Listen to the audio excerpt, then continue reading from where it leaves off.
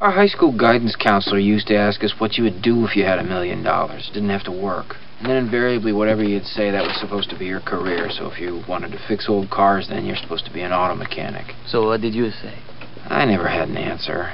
I guess that's why I'm working at Initech. No, you're working at Initech because that question is bull to begin with. If everyone listened to her, there'd be no janitors because no one would clean up if they had $1 million. If I had $1 million, if I had $1 million. Talking about millions of dollars. What would you do if you had $1 million? Tell you what I'd do, man. 2 chicks at the same time, man. We're living in a material world, and I am a material girl. Or boy. Well, what about you now? What would you do? Besides 2 chicks at the same time? Oh, yeah. Nothing. Nothing, huh? I would relax. I would sit on my ass all day. I would do nothing. Well, you don't need $1 million to do nothing, man. Take a look at my cousin. He's broke, don't do If I had $1 million, if I had $1 million. Well, no break, Saxon Jackson. I'm Tim out. Andrew on the board. SP Futures down 10. NASDAQ Futures down 64. A lot of days all of a sudden we're saying down after a whole bunch of days last week where all we did was say up. Do we have Professor Lou? Good morning. How do you read me? Actually, you're coming in loud and clear, bud. Outstanding. God, I love this new technology, although, you know, this now puts me in front of a computer screen huddled in the dark. Well, doesn't your screen light up? It does. An image, huddled in the dark in front of a computer screen. It's kind of like I'm some kind of incel or something like that. Well, we're just starting to get a little light here in the morning at 6 o'clock, but of course that's going to go the way the dodo bird this weekend, right? Would say daylight savings time. Is that this weekend or next? No, it's this weekend, I think. It's the 12th.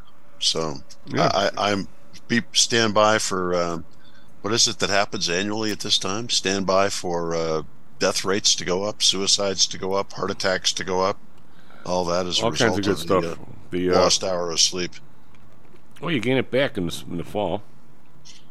Yeah, but there's not I don't think there's a corresponding decrease in deaths in October or whenever that is, November. You know what, though, Lou, in this day and age, if people don't want it to go on daylight savings time, they're going to come up with every statistic that'll tell you it's deadly, and then all of a sudden it's, I don't know, it's the hour doesn't seem all that much to me. Does it to you? I mean, it takes me. I notice it more now that I'm older. It takes me 2 days to sync back up again. Yeah, it does. I mean, it especially if you're absolutely like no matter what. I mean, I wake up at whatever, 10 to 5 or quarter to 5. I mean, that'll be off for a little while, but that's why you got an alarm clock, right? Yeah. Well, I mean, it. What I recall from living in Chicago is the jolt of the daylight savings time week, because when I was coming into Stocks and Jocks to do the radio show, I would get up at, I think I had to get up at a little after 4. Yeah. And so that to make the train, and so that jolt, I felt that. I felt getting up at my circadian rhythm time of 3 o'clock. Well, it actually totally screws you if you have a dog, because they want, right. Because they're like, hey buddy, and you're like, hey, relax, especially in the fall. They don't realize you gain the hour, so you don't gain the hour back if you have a dog, because they're waking you up an hour early. Yeah, and if you have a cat, and we do, it doesn't matter. The cat just sleeps. Yeah, the cat sleeps all the time. Yeah, they don't care. It's So I wanted to first of all start real quick. All right, before you do that, I got to tell you a new low yesterday. Uh-oh. I get a call, and the lady that she was going to come on the show, she never did, but that I guess I supported for alderperson. I just felt she had a disadvantage because the new guy was put in there maybe 5 months ago by Lori. So he was an appointed guy. He wasn't. It doesn't make him a bad guy or anything. I mean, everybody says he's pretty decent dude. So he's appointed. Well, he gets the beneficiaries of all the phone numbers and emails. It wasn't like he was elected. So now he's running against these other people. That's one hell of an advantage, if you ask me. Yeah. Just saying. An incumbent, and that's why she put him in the job for only 4 months. Well, she didn't put him in the job because she thought he'd be a good alderman for 4 months. Well, the other lady quit. I don't know what she decided to resign 6 months before the thing. It's kind of weird, but so yesterday I get this phone call from like a regular person. Well, some lady. I won't say anything disparaging. She goes, "Is this Thomas Howe?" And I go, well, "Yeah." And when I say that, it's whatever. And she goes, "Would you mind if I put you straight through to Alderman Timmy, whatever the hell his name is, so you can tell him that you want to ban gas stoves?" I said, "What are you talking about?" She goes, I want to put you through to Alderman Timmy something, so you can vote on this thing in the city council to ban gas stoves." I said, "First of all, I don't want to ban gas stoves." What's the matter with you? And why are you calling? I didn't even know what to say, Lou. Another new low. She's going to put me right through to pester the guy to ban. As much as I didn't support him, I don't want to pester him. And then, now in the runoff, maybe I will support him. How does anybody even... So I want to make sure I understand this. She was calling on behalf of really what I consider to be a stupid and nanny state initiative. Yeah. She was not calling on behalf of Timmy. No. She was going to call Timmy she was working to just link me to Timmy. Yeah. This is some weird AstroTurf stuff. Do you know what that term means? AstroTurfing? I know what it meant when they put it in the Astrodome. No, it's not that. AstroTurfing is the false generation of grassroots support. Ah, okay.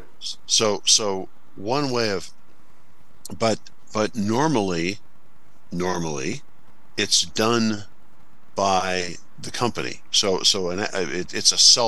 a way of self-generating grassroots support. It's artificial, but it's like a company would be out there having its employees send in or do online ratings at a restaurant, for example. It's illegal. The FCC, the FTC, Federal Trade Commission, cautions companies about doing it because it's kind of false advertising.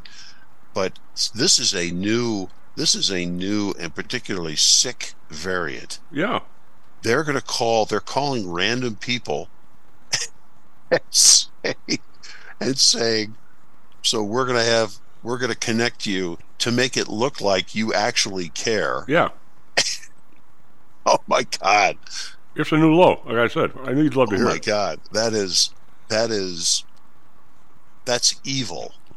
It's dishonest and evil, and it, of all the other things to be pestered about on a call, you got to be kidding.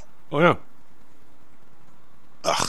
I did always wonder, though, Lou, to be honest with you, I did always wonder why there was great goings on inventing your furnace, but nobody ever invented their stove. I always wondered what the difference was. And actually, I was doing some research on it yesterday after this call, and I did read from somebody intelligent that said, for a regular stove that people have, it's better if you have a vent hood, but it's no big deal. But if you actually go out and get, because everybody buys it now, even though nobody, I won't say nobody cooks, but people don't cook that much. Well, some do, I'm sorry. I mean, I shouldn't say that. To get one of these massive commercial stoves and put it in your kitchen with like 8 burners and, all that kind of stuff, you're pretty much an idiot if you don't vent that out. That's kind of overkill. That's equivalent to like 3 stoves. Yeah, but I was under the impression that if you're buying the Sub-Zero makes stuff like that. Oh yeah. Or Viking or something. If you're buying a Sub-Zero, 15 burner stove, those things all require venting and vent hoods. I know people that have a big old Viking there, and they don't have a vent, or if they do, they never turn it on. Well, I would think that at some point the light bulb would come on that setting off that many burners in a house is the functional equivalent of having a closed fireplace in your house. Yeah. And burning. I mean, but I've looked at when this all hit the fan, so to speak, the vent fan, so to speak. When the Biden administration people said, first of all, the guy comes out and says, yes, we're going to regulate gas stoves. Yeah. And then this great hue and cry, and people going, what are you, nuts? And it was based, the initial tweet that started all the commotion where this idiot said they were going to do that was this completely flawed study that again, put together by an anti-fossil fuel group who just said no, we need to be all electric. And so the study that this thing was based on was bad. It wouldn't surprise me if there's an increase in particulates in a house where you're burning a gas stove, but the impact on individuals, at least from all the other studies that I looked at around the time this came out, is negligible. The ban gas stoves attack is not based on or ban gas stove movement. And by the way, they said they weren't going to do it, but now they are considering regulations to do it. Yeah. The ban the gas stove movement is not based on health. It's based on this crazy climate change mentality, the religion of climate change, which is what I think I'm going to start referring to it as. The climate change priests who say we have to eliminate anything that burns. And there's a really good example of what happens when you go all electric playing out right now in, I believe it's the San Bernardino Mountains in Southern California. They got a huge amount of snow up there. And California, yet again, proves that it is totally unable to manage even minor significant acts of By the way, nature. did you see some of those pictures? This is not minor. Oh no, but it's a snowstorm. It was a blizzard. They had pictures of people blowing snow off the roof. One guy, how he managed to do it, I have no idea. His walkway, the canyon to his front door, had to be 25 feet high.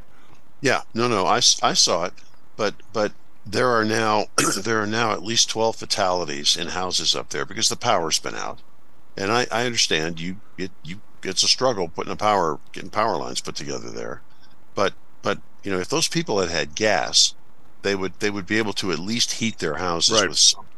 They've had 12 people freeze to death in their houses. Well, because there's no electricity. It's always amazing how things, and this is the world we're in. It's why I guess you always put stuff out on a Friday night, and if it doesn't catch fire, it's gone. But it's a media fire I'm talking about. There's never any blowback on the coatings on cookware. It's way more dangerous than a gas stove. Yet there's no blowback on that. One of the guys, talk about a quick story. I'll make it quick.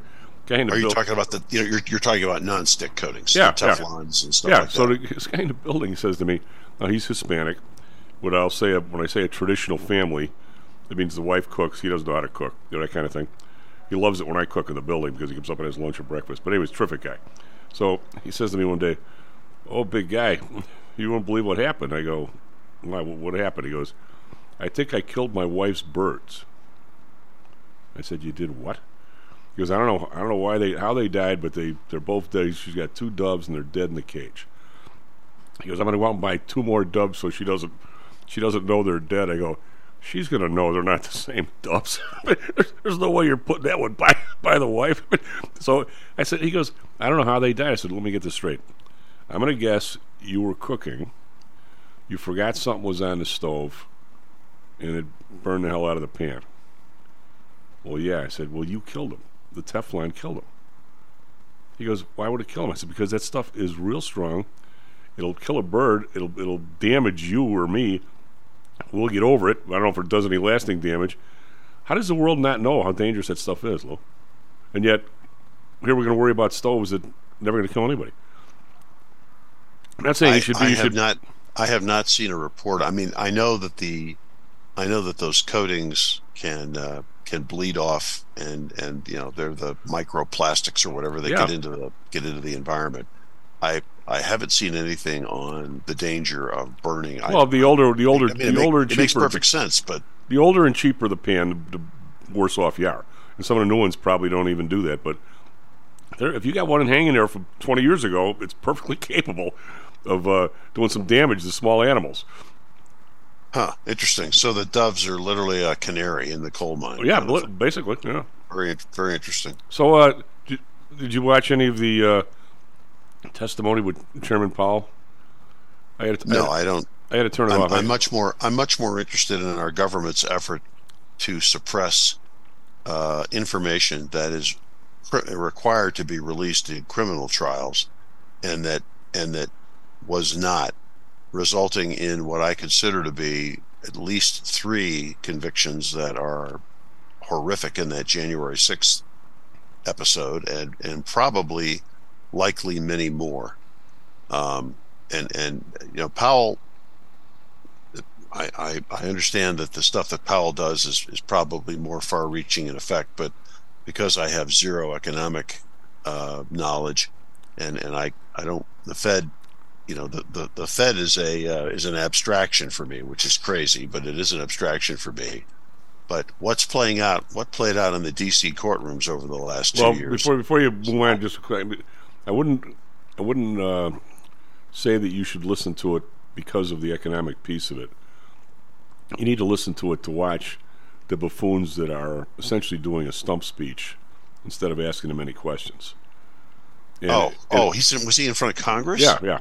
Oh, that's even less of a reason. I understand, but it is a reason to see what's going on there. Every black person does nothing but rail about this systematic inequality and systematic wage this and systematic wage that. It's all about them. Then there'll be some guy who's a Republican that all he does is rag about this administration spending too much money, when the last administration spent just as much money. I mean, it's all to listen to these people.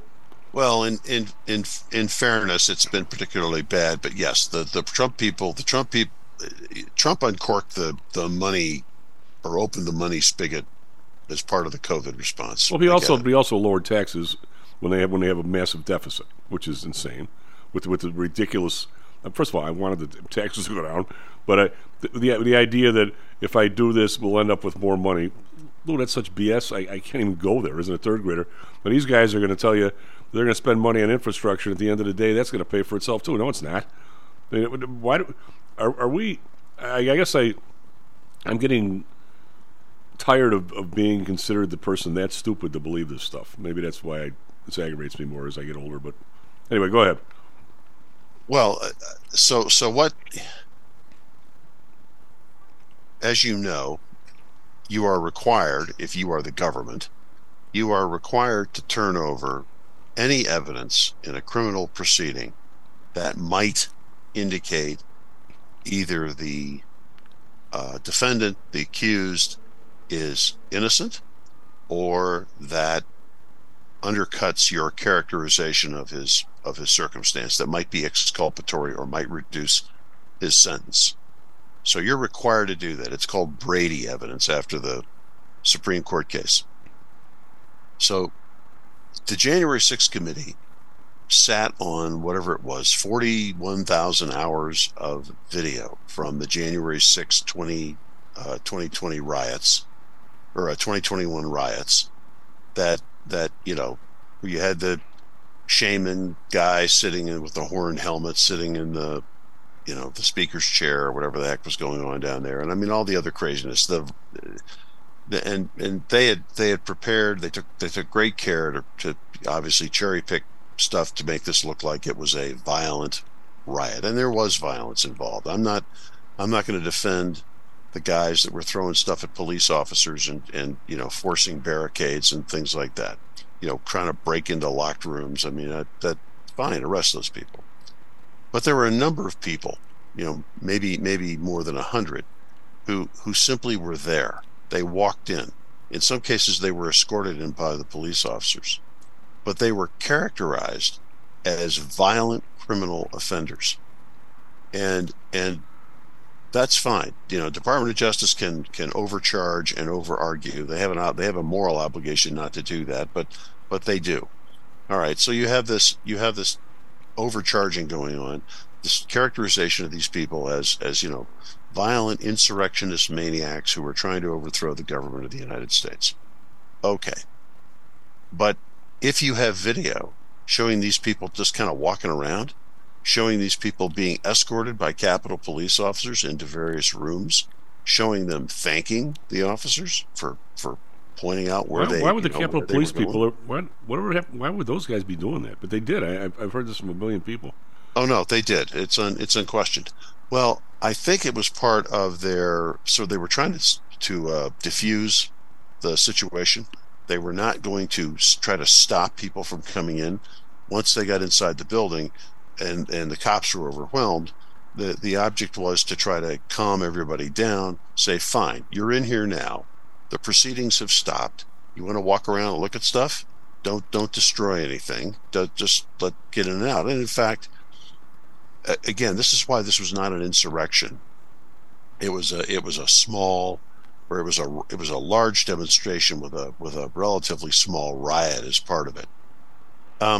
These guys were successful in doing this. I mean, if this was their intent, but for a number of people who were charged, they were all characterized. The shaman was characterized as a violent revolutionary, and yet this video runs completely counter to that. There is a constitutional duty to turn all that stuff over. Number one. Number two, there should have been an obligation to turn it all out and put it all out there anyway, so that all of us could look at it and say, okay, now we have a context for what was actually going on there. Instead, the Democratic leadership sits on this stuff, and this is all once again surrounding Trump, Trump derangement syndrome. We got to get Trump. This was the basis for the impeachment. They were doing this to shut down or limit the reach of Donald Trump and mischaracterize his defenders, and so they limit this evidence. They hide it. They keep it from getting out there. And now Tucker Carlson, because the Speaker of the House, McCarthy, has released all the information, and he said, you know what, I'm not going to waste our time looking through all this. I'm just going to give all the tapes to the media, our media outlet, and let them sort through it. And that's what happened. So Tucker Carlson's releasing this stuff, and people are losing their minds. And I mean, my immediate point is this: that stuff should have been out in the open, because it would have given us a context for what was actually happening inside the Capitol. It would have allowed us to say, this was not an attempt to overthrow the government. This was a bunch of idiots wandering around, some of whom were violent and some of whom deserved to be in jail. But a lot of whom, especially given the fact that you did not prosecute the people who did try to attack the White House in the summer of 2020, who did try to burn down federal courthouses. You weren't prosecuting those people, not with this we have got to break here, but as you have said, the prosecutorial discretion is out of control. The SP futures down 12, NASDAQ futures down 66. Be right back. How much confidence do you have that your investments will make you wealthy? Do you truly know the odds? Welcome to Luckbox, the control freak's guide to life, money, and probability. Luckbox shows you how to gauge the likelihood of success before you commit to an investment or any other decision. And Luckbox is free for 1 year at luckboxmagazine.com/jocks. Each new issue dives deep into the current investing climate, separates the signal from the noise with relevant trade ideas, and equips you with cutting-edge tactics you don't already know. Luckbox is the essential magazine for proactive investors who are hell-bent on pursuing life, luxury, and happiness through sports, fitness, travel, food, spirits, music, and a whole lot more. Smart investors don't bet on possibilities, they play the probabilities. Luckbox is $7.99 on newsstands, but you can subscribe for 10 free digital issues at luckboxmagazine.com/jocks. Don't rely on luck. Get Luckbox at luckboxmagazine.com/jocks. Is your business being challenged by the complexities surrounding healthcare reform or other matters related to human resources management? If so, then Cognos HR can help. A longtime friend and contributor to the Stocks and Jocks radio program, Cognos HR provides its clients with a perfect blend of strategic consulting and day-to-day HR management to drive overall improvement in business performance. Companies that join the Cognos HR family are better able to manage healthcare costs, enhance benefit offerings, and improve employee satisfaction by leveraging our access to Fortune 500 benefits. Our innovative onboarding and payroll technology, along with our constant attention to detail, enables us to provide the highest level of quality service to our clients. Now, your time and energy can be focused on generating business and increasing your bottom line. We'll take care of the rest. For more information, call us at 630-401-8810 or search us on the web at cognoshr.com. Cognos HR, Innovation in Human Resources. Licensed in Illinois and Arizona. Hello, this is Tom Howell, the Chief. Confused about investing these days? I suspect you are not alone. Investing was never easy, although at times it may have seemed so. I think one reason behind the current concern, although maybe not explained as such, is how the fluctuation in the American dollar and the associated politics is affecting your investments and your wealth. It may not be enough to make some money in your investments. You may need now to make enough to exceed the amount that your leadership is depreciating the value of the dollars you've worked your whole life to accumulate. That same leadership has seen fit to maneuver risk-free interest rates to near zero. Providing positive risk-averse returns in a zero-interest and declining real wealth environment is by far the toughest assignment I've ever had in my years as a money manager. I'm sure that a lot of you have heard that one way to possibly deal with this problem is to invest in so-called hard currencies like silver and gold. The idea being that they will retain their relative value in the face of devaluation of paper currencies like the dollar. To be honest, I have never been a gold bug. I've always had faith that having enough dollars and a good investment strategy was good enough. Now I'm not so sure. But I do know that if I did invest in gold or silver, I'd want to do it in the same manner as we do with PTI for investments in the market, with defined risk. If you feel the need to invest in gold or silver, we can do it using the same strategies that we use for our protected index program. No matter what you invest in, we feel that you need to know and control your risk. Find us at PTIsecurities.com. That's PTIsecurities.com. Stocks, jocks, Stocks and jocks. Stocks and jocks. You are out of control. Right here, right now, right here, right now, right now.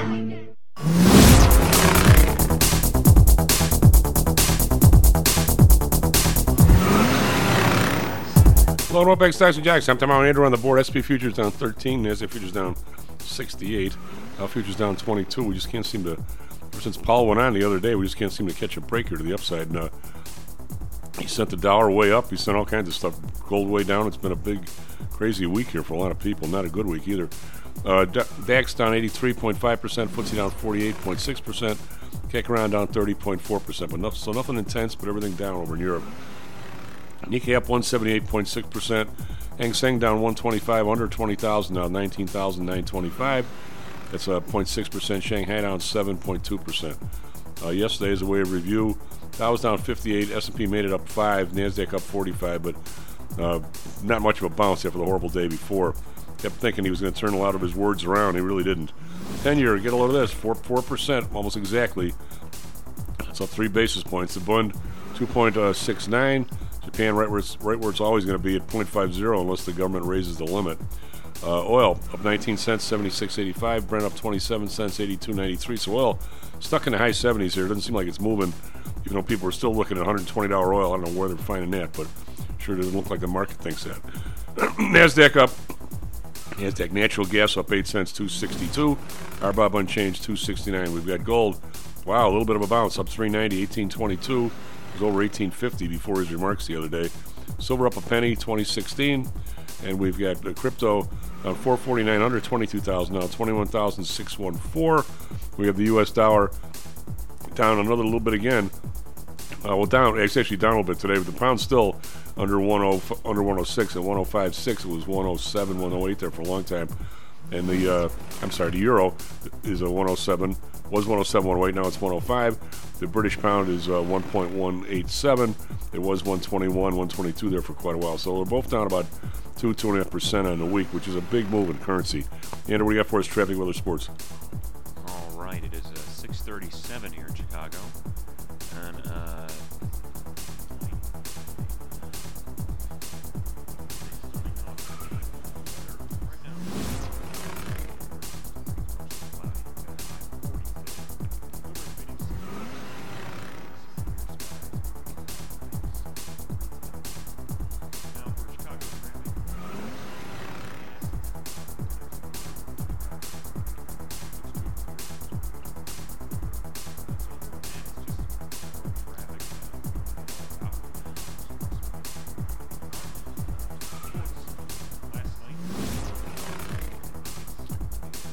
You would have got huge odds on that. Denver's the best teams in basketball, and the Bulls suck. oh yeah, they did good. It was 117 over 96, and the Suns won over the Thunder in their game 132-101. Finally, in hockey, Blackhawks lost to the Red Wings 4-3. So that's all I got. Can't they just end there a year early? Blackhawks, they trade away everybody who can skate. Well, the amount of I don't know, you dudes in the legal profession, I see such a massive smattering, every kind of law on earth, And I think these people do whatever they damn well please in the government and the enforcement, without regard to any law at all and their own self. What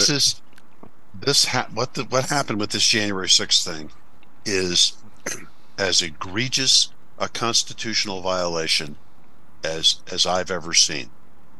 And by that I don't mean in terms of impact.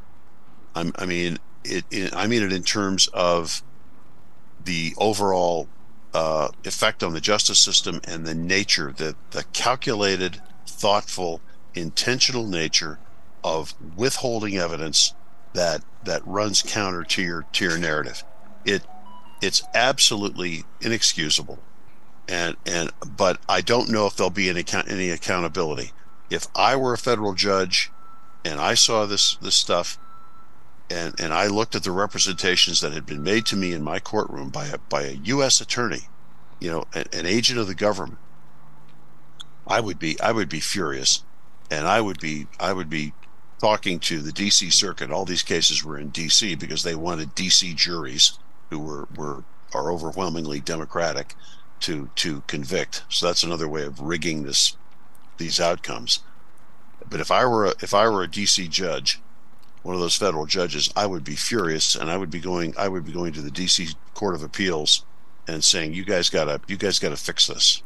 We've got to come in and overturn these convictions and force DOJ to retry this stuff, and let's get some sanctions in place for the attorneys who made these misrepresentations." You see, you are having the same issue that I had as a younger man. I'm not giving you crap here. I'm just saying, when I was at the University of Chicago, they talked to financial analysts. They were supposed to be an analyst. You're supposed to be really grinding to them, do the best for the company. Lou, there always was a thought that if you could just get to upper management, you could get by. I don't even know what you want to call the people in the meantime. You would eventually, if you got high enough, you would run into what the Yiddish called a mensch, or somebody who's a real person who gives a rat's behind and who's honest, and they'll say, "Wait a minute, this can't go on," and we'll see your point if you just do the job right and push far enough. Lou, there's nobody up there now. There's no. It's not a. You just said if I could just get to the Court of Appeals. What makes you think they're not crooked?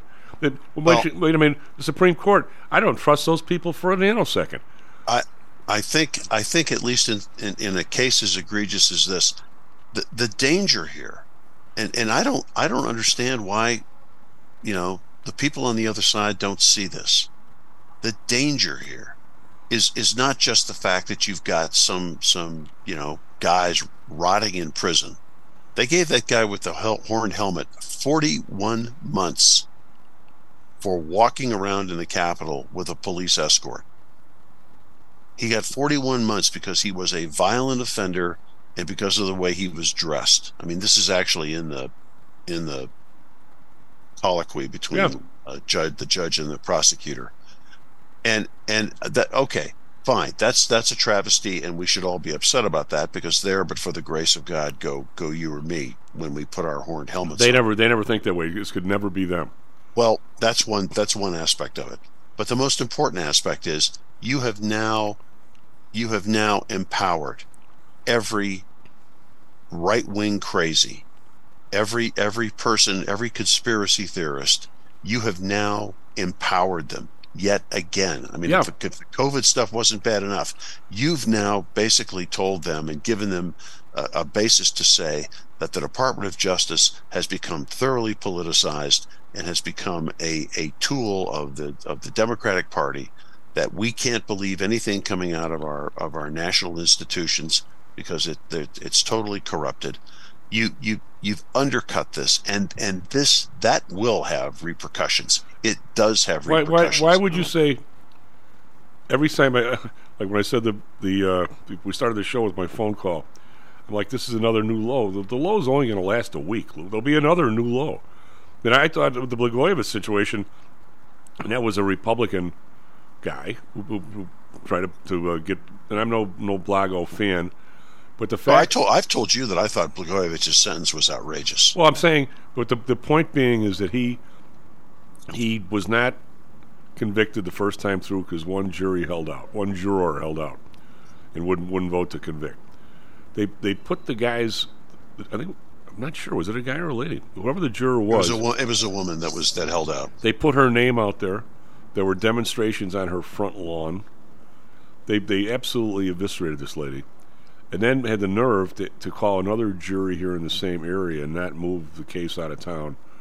What message did that send to the next jury? Oh, Chief, look at Derek Chauvin, the guy in Minneapolis who the cop who was convicted of killing George Floyd. Look at that trial. Do you think for a second that those jurors did not understand that if they did not vote to convict, their names and faces would be out on I happen to front think page of the Minneapolis Star-Trib in 3 days. But I was not, privy. I happen to think, but I was not on the jury, that conviction was probably the right thing. But the way it's being handled, like I say, Lou, it's one new low after another. I have a attorney buddy, like a lot of attorney buddies, you being one of them. He can tell you about some of these federal cases. Lou, they're all like that. They're so stacked to decide if they had this guy, an attorney, in fact. You probably know the case, but I'm not going to go any names or anywhere. But somehow or another, they were trying him in Detroit because he was helping. Now, last time I get this straight, we went into Iraq knowing that the place was a cesspool, and we boot Saddam Hussein knowing that as bad as a guy he was, he's the only people holding it together. Because guess what? There's 2 different kinds of Muslims there, plus another group that doesn't like either one of them. This thing is going to blow apart. We had no thought whatsoever of some kind of a government afterward. All we cared about was the right guys getting the oil. Well, more important now, we didn't even do it for that. If you read the British report. Oh, I know, but it didn't work. But it didn't work out that way. No, we didn't sell oil to anybody. So we didn't. If we were going in there to steal the oil or move it around for somebody, we were even worse at that than we were at administering the country. Remember, Chief, that was sold to us as we knock out Saddam Hussein, and the Iraqis will greet us like liberators and settle right down. Who was the guy that was a big consultant? He was a big buddy of Rumsfeld that was going to be the new president. As soon as they landed him, they almost lynched him. That's what I mean. Where I'm going with this case is this guy.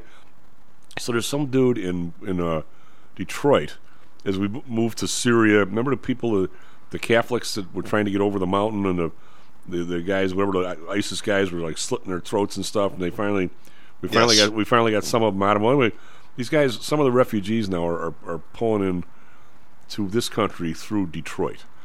Right, Detroit has a very significant Middle Eastern population, including a very large Muslim population. So this dude is helping people get whatever paperwork you need to get in here from Canada, and he's helping some of these what do you want to call them?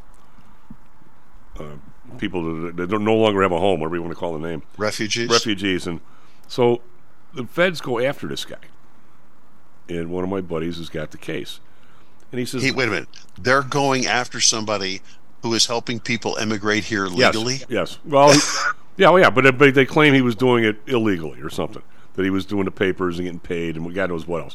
Well, it turns out they fight the thing, and he says to me, fighting a federal case, they win 95% of their cases. They have an incredible amount of they don't care about anything else goes on in the area. They'll drop everything for this case because they don't ever want to lose. So anyway, they get the guy off on 9 of 10 counts. The other one being that evidently, he forged a certificate that said somebody was married when they weren't. I mean, there's at least one sitting congressman from Minnesota who married her brother for under immigration fraud to get into the country, and nothing's happened to her. Well, get a load of this: the guy's convicted on 1 of the 10 counts, and they were going to appeal that count. While they were appealing it, they put the guy in jail. They don't even let him out on parole. The guy's an attorney. The what he gets counted on was signing a marriage certificate that he shouldn't have or something. What? Yeah. I don't know. Well, that's crazy. They wouldn't let him out. What was the evidence? I mean, what did they Oh, characterize no, him as? I guess he did that. He signed. That was the one thing he was guilty of. He signed that somebody was married when they weren't or something. But they wouldn't let him out. No. He was in jail. In the meantime, in downtown Detroit, guys with like 10 violent carjackings on their records are going out no bail. Right. Oh yeah. I'm saying it's totally Chief, crazy. okay. So let me give you another case, since we're talking about the law, and then I want to talk briefly about Ukraine, and then Lamar Jackson if we have time. Yeah. Guy standing like 200 feet from an abortion clinic, demonstrating against abortion. He's got his 11-year-old kid, I think, with him. Some 70-year-old guy comes out of the abortion clinic and starts screaming at both of them, gets in the kid's face and screams at him, like your dad's a Nazi and you're going to grow up, being a Nazi too. And the father says, get away from my kid. And the guy moves in closer, and the father pushes the guy away, and he falls down in the street. All right. There's a federal statute that says you don't engaging in an act of violence within X amount of feet of an abortion center is a federal crime. The state where this happened, I think it's Virginia, declines to prosecute. They said, this is ridiculous. We're not going to waste our time. This is, nothing. The Department of Justice decides that this is a federal. They're going to try to convict on a federal crime. So they say they contemplate doing it, and they do it publicly. So the guy, the pusher, the shover, says, look, I'll turn myself in. Just let me know when you want me to show up. They send 30 FBI agents in full battle gear with long guns to his house at 6 a.m. They crash through the door. They charge into the house, point guns at everybody, arrest this guy. He's got like 7 kids. Arrest this guy in front of his children, his wife. Everybody's cowering in the back bedroom, screaming while these guys are tearing the house apart. They arrest him, throw him in the car. He gets tried, and of course is acquitted in 15 minutes. This is our federal government law enforcement. That is some police state stuff right there. And this is nobody will ever get spanked for it, Lou. I know. Nobody will ever get fired for that. What does Congress went through this week with the origins of COVID? None of the people here that gave the money to the Wuhan lab that weren't supposed to, none of those people are going to count on it. Anthony Fauci engaged in literal deception. Yeah. He literally lied to and set up a deceptive article that disguised it all for his personal benefit, to keep us from finding out that he and his group had been funding gain-of-function research in that lab on that virus. He did it for personal reasons, and I mean, somebody ought to be in jail for that. If that's not misuse of government resources. It's got to the point, Lou, where nobody. It's like the guy in the people in Congress that were trading ahead of the COVID stuff. They find people for. I mean, but then again, there isn't anybody in Congress who's going to say, "I'm going to go after that person," because they're all doing the same thing. I mean, I had this. I can live with that, because that's a procedural issue. Fauci is entrusted with giving us scientific, unbiased information that we can trust to try to deal with this to the best of his ability. Instead, he deliberately obfuscates the narrative to his personal benefit. What do you think would happen, Lou, if we could hold the world steady for a day and have a massive investigation with every dollar that went anywhere, to every congressman, to any place, people in the government and everything, of the relationship between Pfizer and our federal government right now? How many people would we fill up a penitentiary? Oh, I don't know, but I would love to, again. I'm not necessarily even asking for, jail time. I just want accountability. I want it transparent, so we understand what's happening. Well, you're not going to get it because of the people. Well, I mean, this January 6th committee is a classic example. There's nobody at the top of the chain that is. If you get to Biden, he's not, or Trump. They're not they're. You think one of the Yiddish guys would call them a mensch? They don't. Well, they have morals, either one of them. No, at least with Trump, you had a federal executive that was so opposed to him in every respect that they were leaking out every aspect of what he was doing and trying to do before it was even formulated as policy. We're not getting that with resident, and I think I'm going to start calling him Resident Biden rather than President. What percentage Biden. of the? I mean, I'm frosted with Trump because he had a chance and he blew it in my mind. But yes, I wonder if whoever it was. I mean, the guy I think Washington was really afraid of was Eliot Spitzer, and they torpedoed him early. What do you suppose if he would have ran as a third party and got in or something, being a hell of a lot smarter than Trump and knowing where all the bones were buried? Would they have done the same to him? Probably. I don't know. I mean, he was as morally flawed as any AG I've seen, and he was a nightmare as the AG in New York. He turned he looked at the state levers of power as his own personal mechanism. I never once said the dude was perfect. What I said was no. I'm just saying I think he was dangerous because again, the personal, much like with Cuomo, the personal and the other AG there, the personal becomes the political. But how do you those guys? How do you not, Lou? How do you? Let me ask you this. We got 5 minutes, and I'll bring up a subject that was near and dear to my heart for a real long time. Well, actually, not when I traded that much because I traded the OEX. My last 19 years, I traded the OEX, and there really wasn't any play-by-play for me that much with New York specialists. But the people who had the individual options in the individual stocks, they traded stock all day long. I mean, somebody came in and buy a whole bunch of calls. You'd buy, you'd sell the calls, you'd buy stock. There were specialists that absolutely played the game as they were supposed to.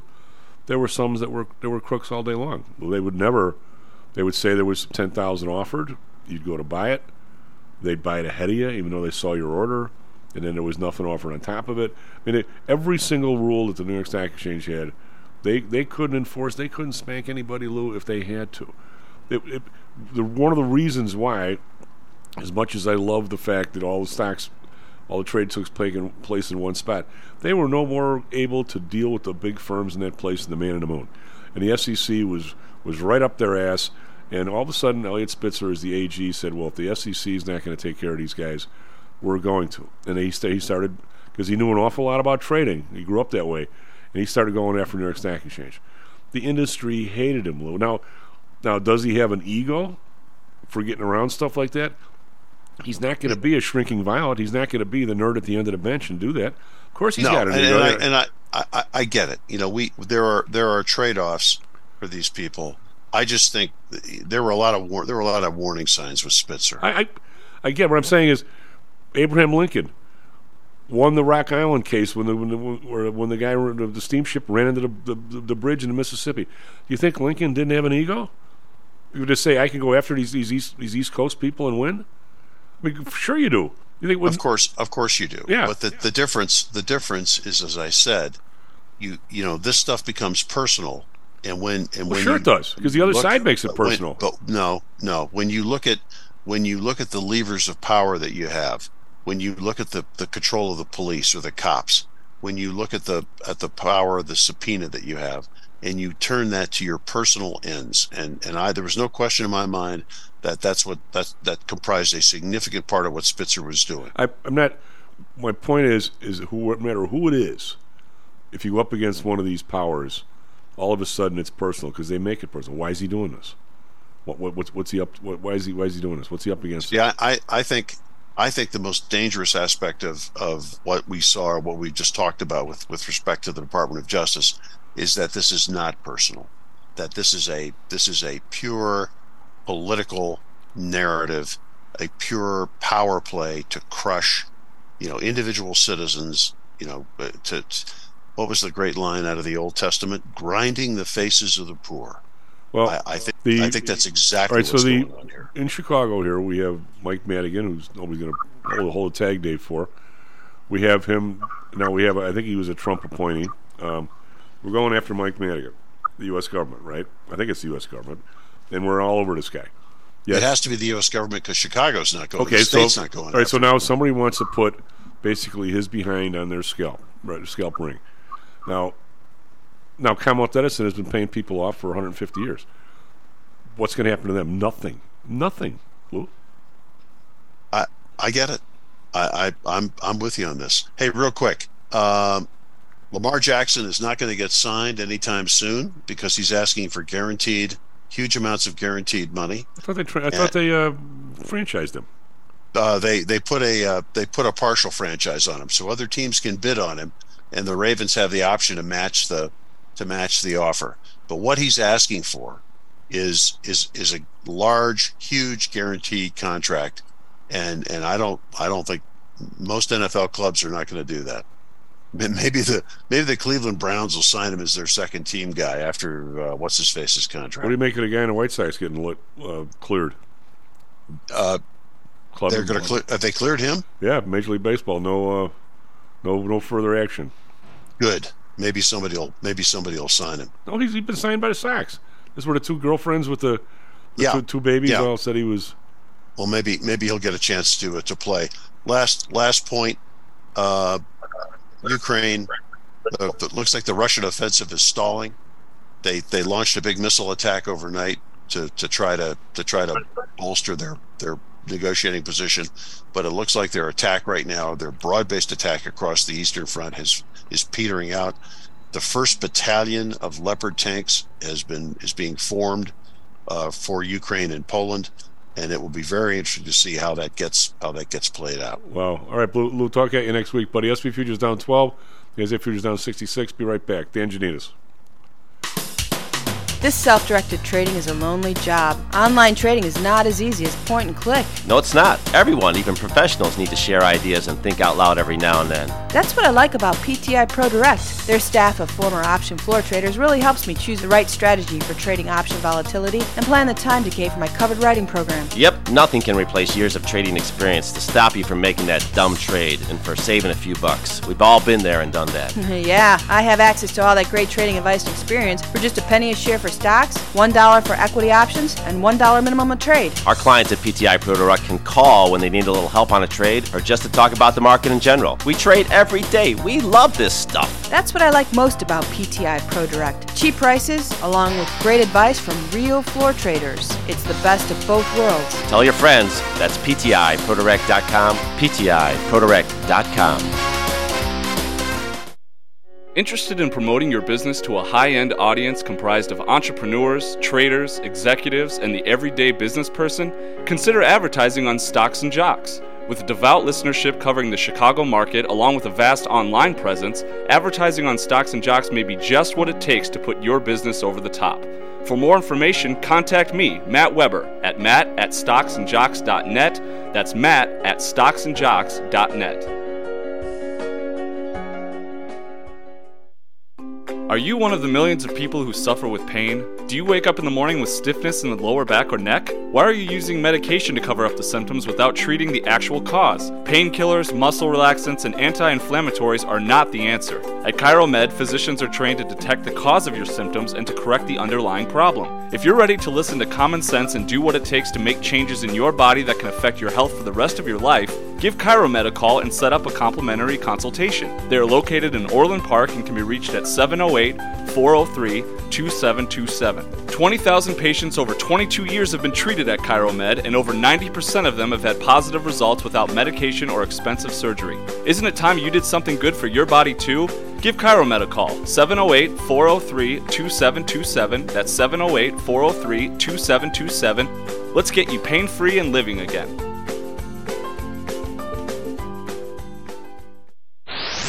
Stocks, jocks, Stocks and jocks. Stocks and jocks. You are out of control. Right here, right now, right here, right now, right now.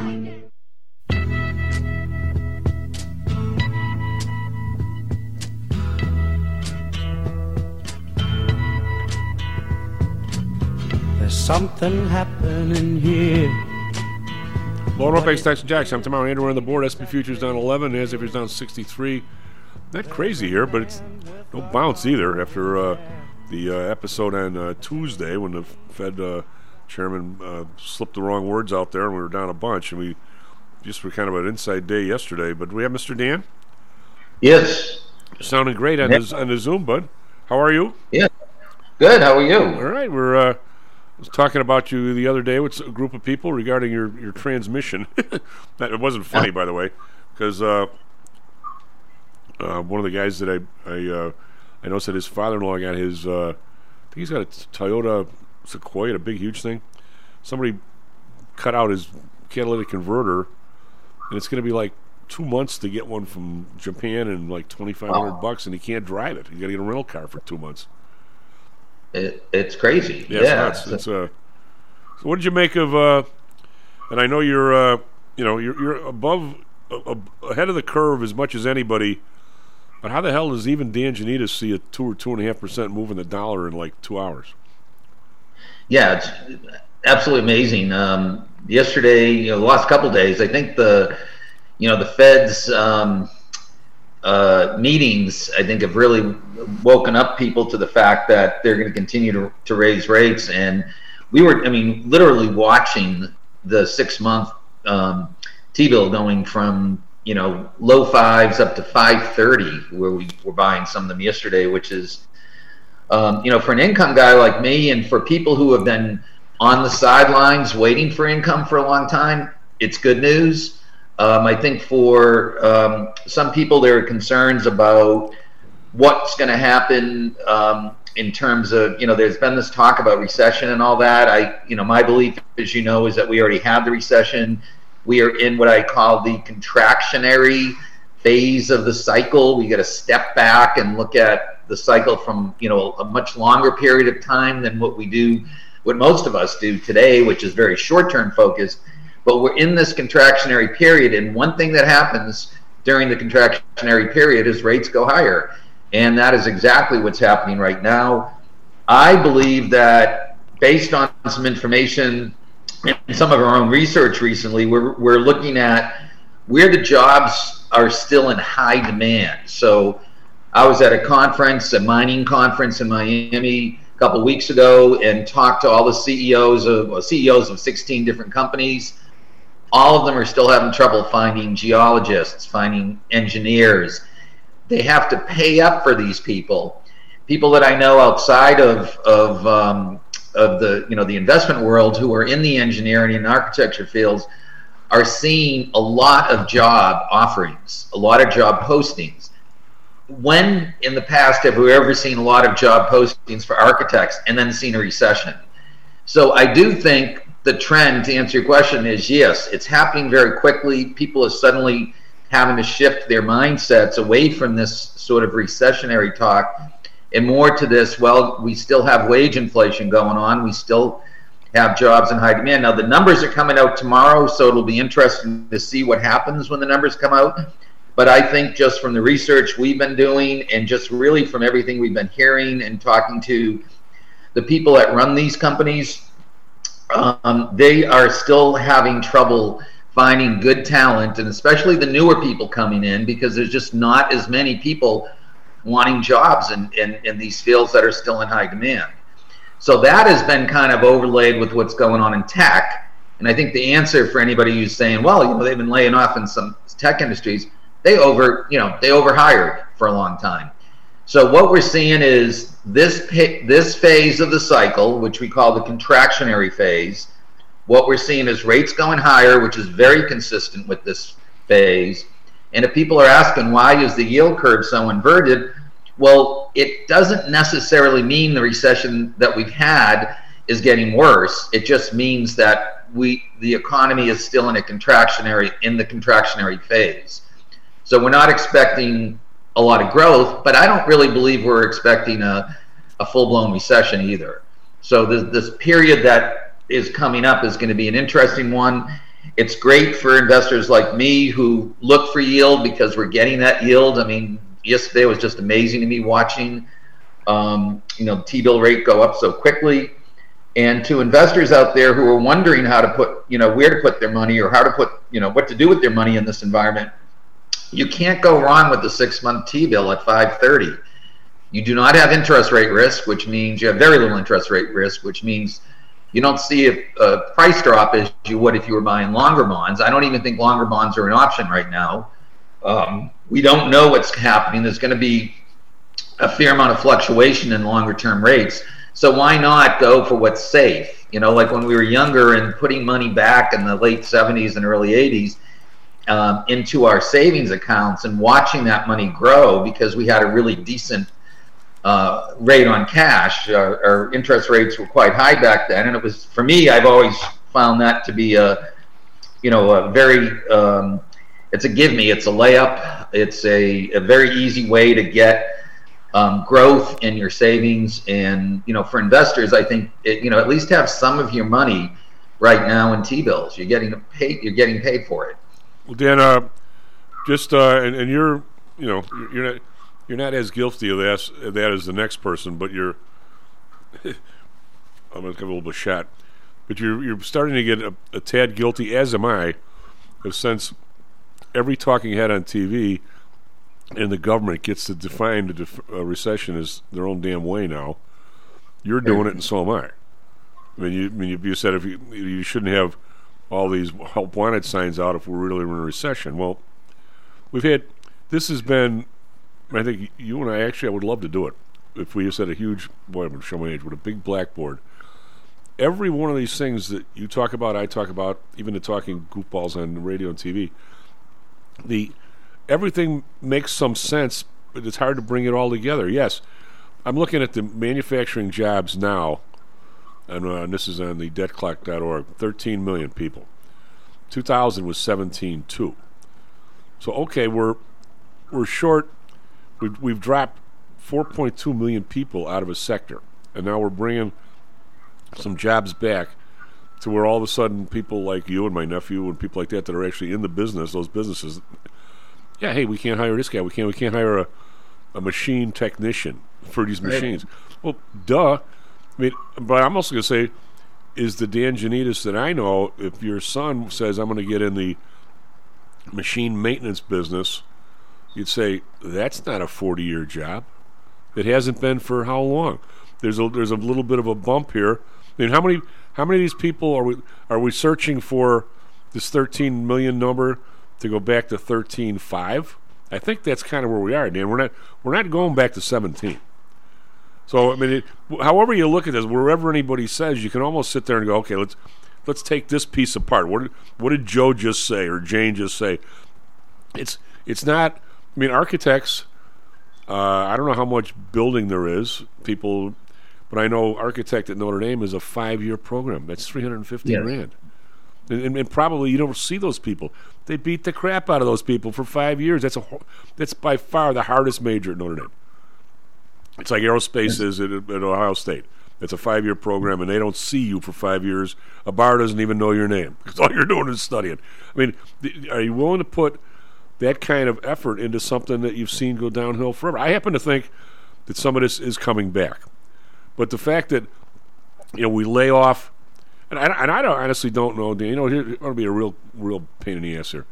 I'm going to say out of the 90 billion signs out there for people actually looking for that they say they're wanting to hire, how many of those are really legit? I'm going to say a tenth of them.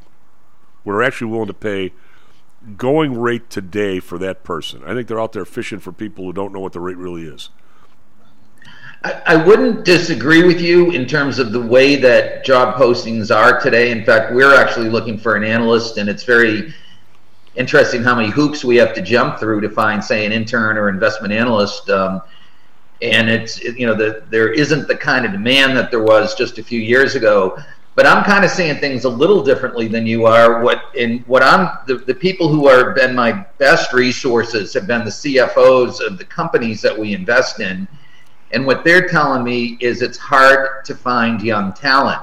So the number of jobs isn't necessarily increasing. It's just that the people in our generation, the baby boomers who have moved on, have left openings, and those openings aren't being filled. And I agree with you 100%. Why put all this money into school? Why go into debt for a huge amount of time? When there may be other options for fields that could be interesting. And that's another whole discussion, I think, in terms of how the jobs get created and who gets the training and the background for those positions.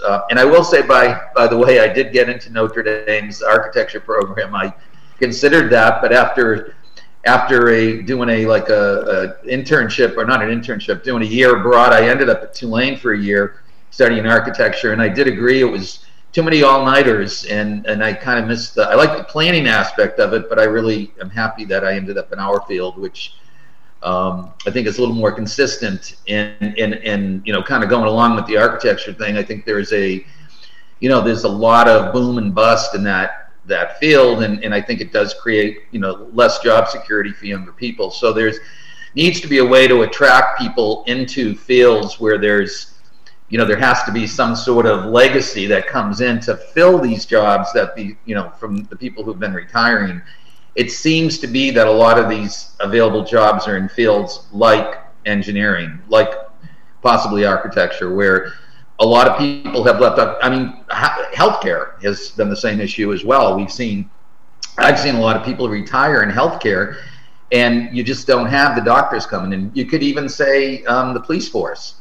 There isn't the same incentive for younger people that there was years ago to get into a field that has that kind of uncertainty and that kind of doesn't have this taint in it now than that wasn't there. Rather than being thinking of policemen as heroes, there's a certain taint in the whole industry. So yes, I think across the board, a number of jobs may actually be going down that are available, but it's the number of people to fill what is available that has gone down even more so. So that creates this upward pressure on wages, and that keeps inflation going. And this goes back several years ago when we said, as bond people, we're looking at what's going to cause inflation, right? Because inflation is what drives interest rates.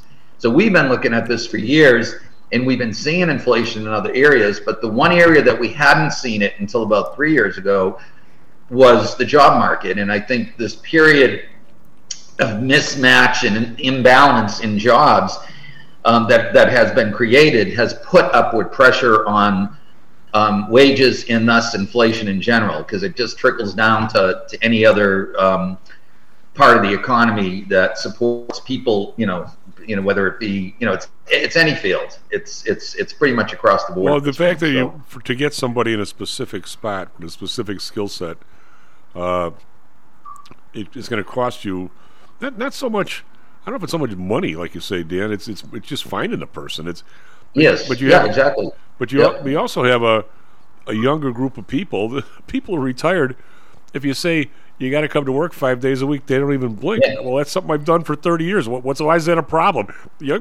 All of a sudden, no, I'm never coming to work. Well, you're not worth much to me if you're never here. I mean, some areas you are, obviously. Some places people who work at home, fine. But, I mean, it's somewhat of a different... I mean, the people who my nephew's firm is looking for, you got to be there every day. You got to do stuff. I mean, right. You might go home dirty. I mean, God help you. I mean, it's a different... But now the question is, there's nothing wrong with that world, but if you do that for 15 years and all of a sudden every factory from Chicago leaves, and now you're sitting there going, now what do I do? We've gone through that once here. It's very recent memory. Yes, absolutely. Yeah, no, absolutely. I totally agree with you on that. Dan, shifting gears a little bit right now, first of all, we don't want to talk much more, but I'm going to say that despite the fact that a lot of the world has decided this is now wage inflation, I'm going to say that it's absolutely untrue, Dan. We've never once had wage inflation. The only time in my opinion, we've ever had wage inflation is maybe the last 8 months of the Volcker regime. But right now, there's. I mean, I'm looking at this stuff. Median income, 2,000, 31,000. Now it's 37. I mean, I don't know that that's causing. I think stuff went up 30% in the last 2 years. I mean, there's no way that people have averaged 30% raise. It's not even close. I mean, I think the dishwasher making 10 might be making 13 now, but you and I know what math does to that one. I mean, it's still not close to being able to afford anything. Right. But right now, I mean, what do you make of the trick box these guys are in? I mean, if you're listening to the testimony, God bless, it was like it had nothing to do with testimony. It had to do with every guy giving a stump speech like he's running. I mean, if Absolutely, yeah, I totally agree with you on that. Yeah, there's just much more politics involved than actually talking about economics, right? And what, talking about what needs to be done in terms of economics, and that, you know, and it's kind of too bad, because what it does is, you know, not so much for people like you and me, Tom, but for the people who are, you know, are in other fields that are looking at trying to understand what's going on, not only in our economy, but what do we, you know, how do we invest money right now based on what we're seeing out there? That kind of gets lost in listening to some of the questions that are being asked, and some of the ways that the people asking these questions are shifting away from really what's important. And I do think, I mean, I get to give Powell credit. I think where he's done a good job is just being consistent and sticking to what they say, so that there is not going to be big surprise like we had in December of 18. I do think he's done a good job in building credibility and having to take out all of those political questions and really see right through it has really been a challenge for people. But I would say that the trend is still to bring inflation down. The trend is still to, you know, we're in the contractionary phase of the cycle, so the Fed is supporting that right now. But I think when we start guessing and we start, we kind of lose sight of the big picture. And I think to be a good investor right now, you need to look at the big picture and not be focused on what stocks are doing good today or tomorrow, or frankly, where to put your money on the bond side. And I would say don't be going long on bonds right now when you can go short and get some decent yield. So this is a time maybe to not just sit on the sidelines, but to collect that income that you're getting and then reinvest it as rates go up. So from the point of view of an investor, look at this as an opportunity to lock in some decent yield and lock in some decent safety, if you will, or protection, if you will, in your portfolio, based on the fact we have not seen these rates. I mean, this is like a new world for a lot of people that we're in, seeing interest rates this high. Well, not only that, Dan, I mean, I'm looking here at the, actually it's Forbes Advisor, but it's rate hikes 222, 223. I mean, you know, you have people that will hysterically talk about all these rate increases. Now we're fighting inflation. I'm going to say you don't begin to be contractionary till you're pushing 4.5 and over. We just got there December 14th.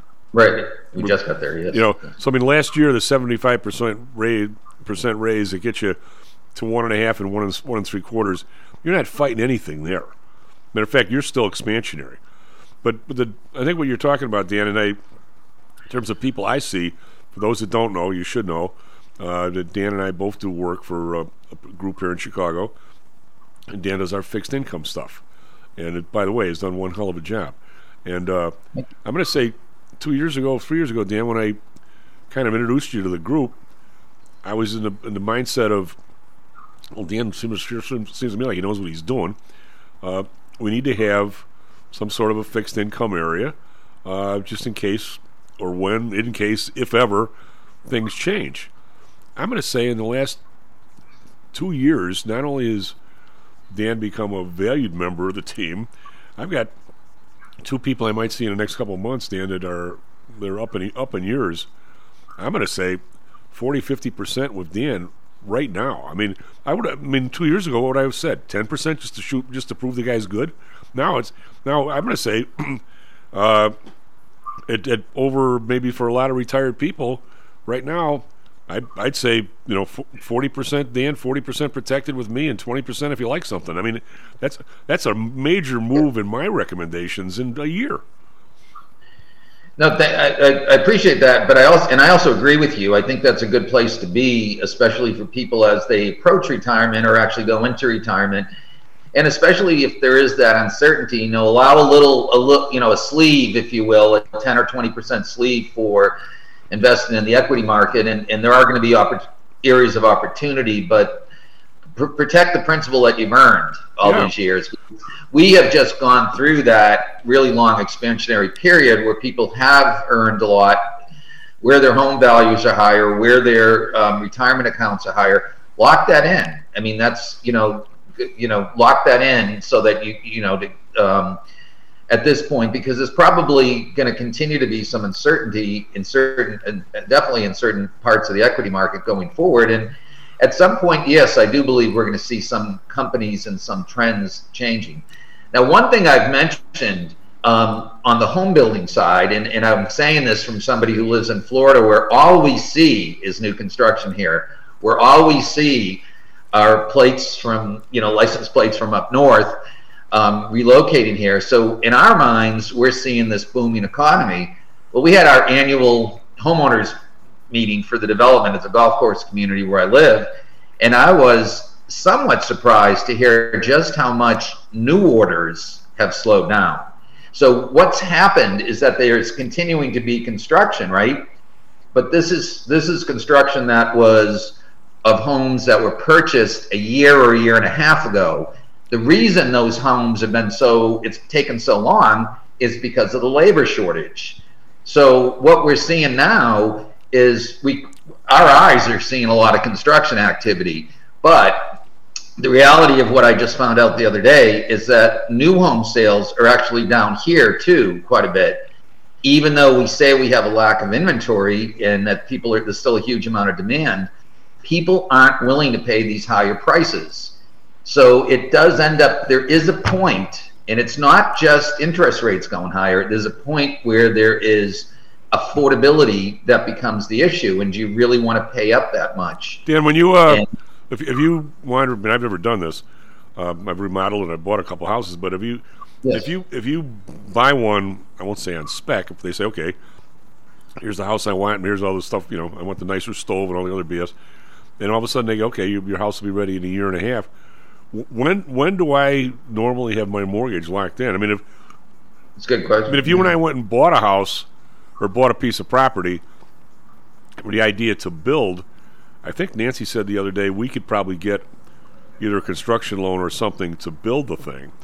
But if we just went and said, oh, you're building all these houses, when can I have mine? Well, yours will be done, whatever, June of 24. When am I paying 7, 8, 9, whatever it happens to be then, or can I? Well, now it's like 7. But I'm saying, a lot of people, if they thought they were going to get 3 and now they're going to get 7, have to be like, oh, what did I just do? I mean, but I don't know how that works. Do you? That's a really good point too, because a lot of the banks and mortgage companies are going to lock you in, say 30 or 60 days ahead of schedule.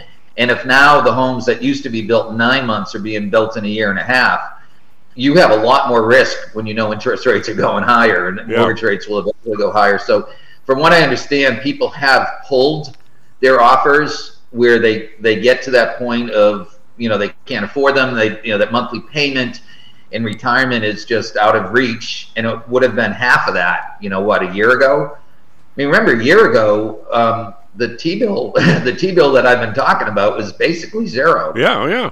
530. So we've seen this rapid increase in rates has really changed the investing dynamic, the spending dynamic, and I tend to talk more about people in the baby boomer age, but even for younger people, they've had to change. They're looking at affording mortgages. It's putting restrictions on what they can afford. They're still dealing with student loan debt, so there are issues that I think are affecting people of all ages when it comes to sort of the lack of affordability combined with the higher rates, and then also this, lack of workforce. And I think you did a good job, Tom, of explaining that it's really the lack of workforce more than the number of jobs increasing. And I think that's important for us to see when we're looking forward and deciding whether we're in this contractionary phase or whether we shouldn't be fooled by growth when we see all these job openings. When's the last time? I mean, I don't have a whole bunch of people that they have kids in the last 10 years in college age. I don't think I've ever, other than my mother's cousin who's been dead for forever, I don't know that I've ever even seen a mining engineer or a petroleum engineer. I mean, I guess if you're a mechanical engineer or chemicals, you're the same thing, but I don't know that anybody's kid who went to, Texas A&M or someplace for mining, or I don't know anybody. I mean, do you? The closest that I know, and this is from having grown up in the Boston area, would be biotech.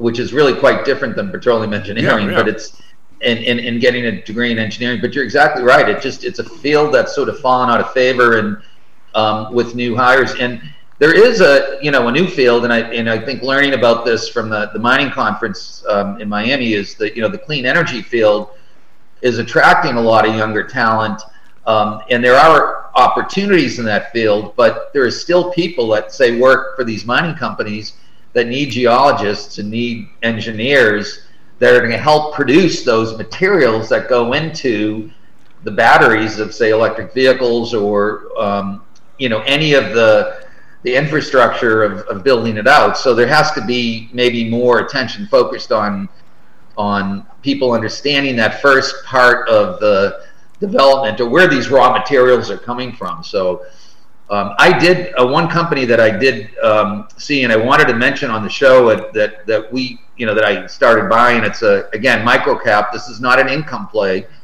A company called Westwater Resources that owns a graphite mine, and they actually just made an announcement. So we bought the stock at 91 cents. It was a small, very small capitalization, but they own a graphite mine in Alabama, and that's being used as an alternative material for the EVs, batteries, and they just announced a joint venture on the 7th, which was Tuesday, with a battery company, and suddenly the stock shot up 15%. And the reason I'm mentioning this is that you have to, if you're looking for good investment ideas, you have to kind of go back to the beginning of the cycle. Like, where does it start with? And it does start with some of these. That's a Westwater metal. Westwater. Westwater, WWR is the ticker symbol, and it's a micro cap company. Well run, really good management team. They have the only active graphite mine in the entire United States, which is in Alabama. Isn't graphite just carbon? I'm sorry? Isn't graphite just carbon? Well, graphite has been used in like in a lot of the batteries. I mean, we think of lithium, but graphite's been an alternative, and whether it's I think it's really more about the way that it's mined, and they're trying to do it with a clean energy focus. But there's I don't know, because I'm not a geologist or chemical person. I don't know in terms of the extraction period, like what happens and how it impacts the environment. But I do know that the end product is being used to build these batteries, and I do know that they have just signed an agreement. And this, I think, is going to happen more and more. I think we had talked about it happening with like GM looking to hire a lithium, a company that mines lithium, and it's not uncommon now to see that whole chain, if you will, going all the way back to where the metals start. The only thing that I'm mentioning that was interesting to me is just that these companies are having trouble finding people, just as you mentioned with trouble. I don't even know. Boy, I'd like to get somebody. You know what I need to do? You know what I'll do? It gives me an excuse, Dan. We got a dash here, but I'll get my friend Gene, who was the director of admission for Michigan Engineering School forever. She probably has all these numbers. Yeah. I bet Michigan doesn't even have a mining school or an engineering. Maybe they do. I bet they don't. Yeah, no, it like I said, it's something that's kind of gone out of favor, and it may have been, I'm sure when we were younger there were areas that were more attractive than others, but it seems that's where it starts, right? Yeah. And it starts with school, and it starts with getting the right people, and there may be there's been issues that we really haven't talked about, but we will next week. Well, yeah, not to mention, where would you find the professors atop everything else? Absolutely, another good question. All right, buddy, take care of yourself. Have a nice weekend. SP Futures up $1, NASDAQ Futures down 10. We're getting back to the flat line here. Be right back, Mr. John Flanagan. How much confidence do you have that your investments will make you wealthy? Do you truly know the odds? Welcome to Luckbox, the control freak's guide to life, money, and probability. Luckbox shows you how to factor in the likelihood of success before you commit to an investment or any other life decision. Your brain is smarter than your gut, and that's why you owe it to yourself to read Luckbox. We've made it easy because Luckbox is free for 1 year at luckboxmagazine.com/jocks. Each new issue dives deep into the current investing climate, separates the signal from the noise with timely, actionable trading ideas, and equips you with savvy investing tactics you don't already know, all while exploring how to live your best life through music, spirits, food, sports, travel, fitness, and a whole lot more. Luckbox is the essential magazine for proactive investors who are hell-bent on controlling their financial futures. It's for overachievers and alpha types who don't buy into Wall Street's investment gurus. It's for mavericks who believe in life, luxury, and the pursuit of happiness. It's for you. Smart investors don't bet on possibilities, they play the probabilities. Luckbox is $7.99 on newsstands, but you can subscribe for 10 free digital issues at luckboxmagazine.com/jocks. Don't rely on luck. Get Luckbox at luckboxmagazine.com/jocks. Interested in promoting your business to a high-end audience comprised of entrepreneurs, traders, executives, and the everyday business person? Consider advertising on Stocks and Jocks. With a devout listenership covering the Chicago market, along with a vast online presence, advertising on Stocks and Jocks may be just what it takes to put your business over the top. For more information, contact me, Matt Weber, at matt@stocksandjocks.net. That's matt@stocksandjocks.net. Hello, this is Tom Howell, the Chief. We've talked a lot on the show about risk and suitability, about how your portfolio should match your age, income, and risk appetite. It's been hard for investors to maintain that suitability in the last several years due to a Fed strategy that has driven interest rates to virtually zero. You may have even heard that the Fed was trying to drive conservative investors to a riskier portfolio on purpose, for whatever reason. I'm sure you're aware of investors that took some increased risk, such as longer-term fixed income securities, and are now unhappy with that choice. At PTI, we've always stressed total portfolio risk awareness and tried to minimize chasing returns in a tough environment.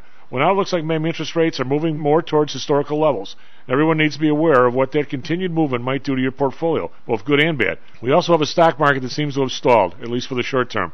I think it's time for everyone to take a serious look at their goals, their risks, and their portfolios. Do they match? If not, we can help. We have a Signature Protected Index program. We have ways to hedge against interest risk. We can make that portfolio right for you again. Go to PTIsecurities.com or call us right now. The market can change very rapidly. That's PTIsecurities.com.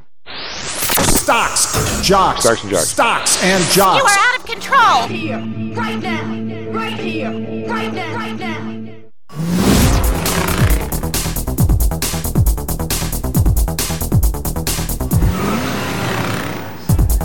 Welcome back to Stocks and Jocks. I'm Tom Howell. Andrew on the board. SP futures down 2. We just ran positive. Now we're a little low again.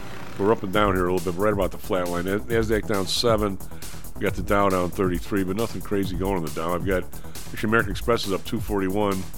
We got Home Depot down $1.38. It's just a kind of a mixed bag, nothing much going on. We're in Europe. We've got DAX down 64.4%, FTSE down 55.7%, CAC around down 32.4%. So bearish, but not crazy. Nikkei up 178.6%. Hang Seng down 125, under 20,000, 19,925. That's a 0.6% move. Shanghai down 7, call that flat. Yesterday we had an inside day with wondered if the chairman was going to take back what he said the day before or go further. He didn't really do much of anything. Dow was down 58, S&P up 5, NASDAQ up 45. Bonds, we are 3.94. We were over 4. We were at 4 the first time we went through this. So right around 4%. 10-year. The Bund up 2 basis points, 2.67. Japan right at 0.50. Oil at 11 cents, 76.55. Kind of stuck in this mid to upper 70s range. Brent up 3 cents, 82.63. Natural gas up 5 to 260. RBOB unchanged, 268. RBOB's been very quiet lately. Gold up 230, 18.20. I was dead cat bounce there. Silver down 2 cents, 2013. Copper unchanged, 402. We've got Bitcoin now 426, under 22,000, 21,637. It's been kind of steady in here, and I wonder if it's going to start falling here again. The U.S. dollar, which has been very active this week, is actually down a little bit today after being up all week. So you got the euro back up to 105.6, and we got the British pound back up to 1189. So they're still lower than what they were. So yeah, the dollar's had a huge week to the upside with the Fed talk. Andrew, what do you got for us? Traffic, weather, sports. Sports. All right. Yep. Starting with sports. Last night, the Bulls won over over the Nuggets, ending their game 117 to 96. And the Suns won over the Thunder, ending their game 132 over 101. Over in hockey, the Blackhawks lost to the Red Wings, ending their game 4-3. Now over to Chicago weather. It's currently cloudy, gray skies at 36 degrees. Going to have a high of just 40 today, so it's going to probably stick around 36 for most of it. Over in Phoenix, we are at 49 degrees. They got clear skies, and they're going to have a high of 73 today. Now finally for Chicago traffic, thankfully still no accidents to report. Of course, a lot of red, a lot of slowdowns, especially both in and out of the Eisenhower Expressway. Same thing on basically all expressways coming from the north. But otherwise, yeah, typical slowdowns, no accidents though. So Thursday's the big day. It's the new Friday. Yeah, and honestly it is. Yeah, Friday's been pretty clear lately, so better tomorrow. So you heading out to the saloons tonight like everybody else does on Thursday night now, like they used to do on Friday? I honestly kind of wish I would. Maybe I should. Maybe you should, you know. Have your man take you out. You never know. Might run into people. Just saying. We have Mr. Flanagan? Yes, you do, John. John, we got you. Or you're there someplace. Although Andrew's throwing some music on ahead of you here. We're not sure what he's doing there. Sorry. It's still on the same slider. Got to fix that. I know. We gotta work on that this weekend. We have engineer Matt. Everybody says you're still too low.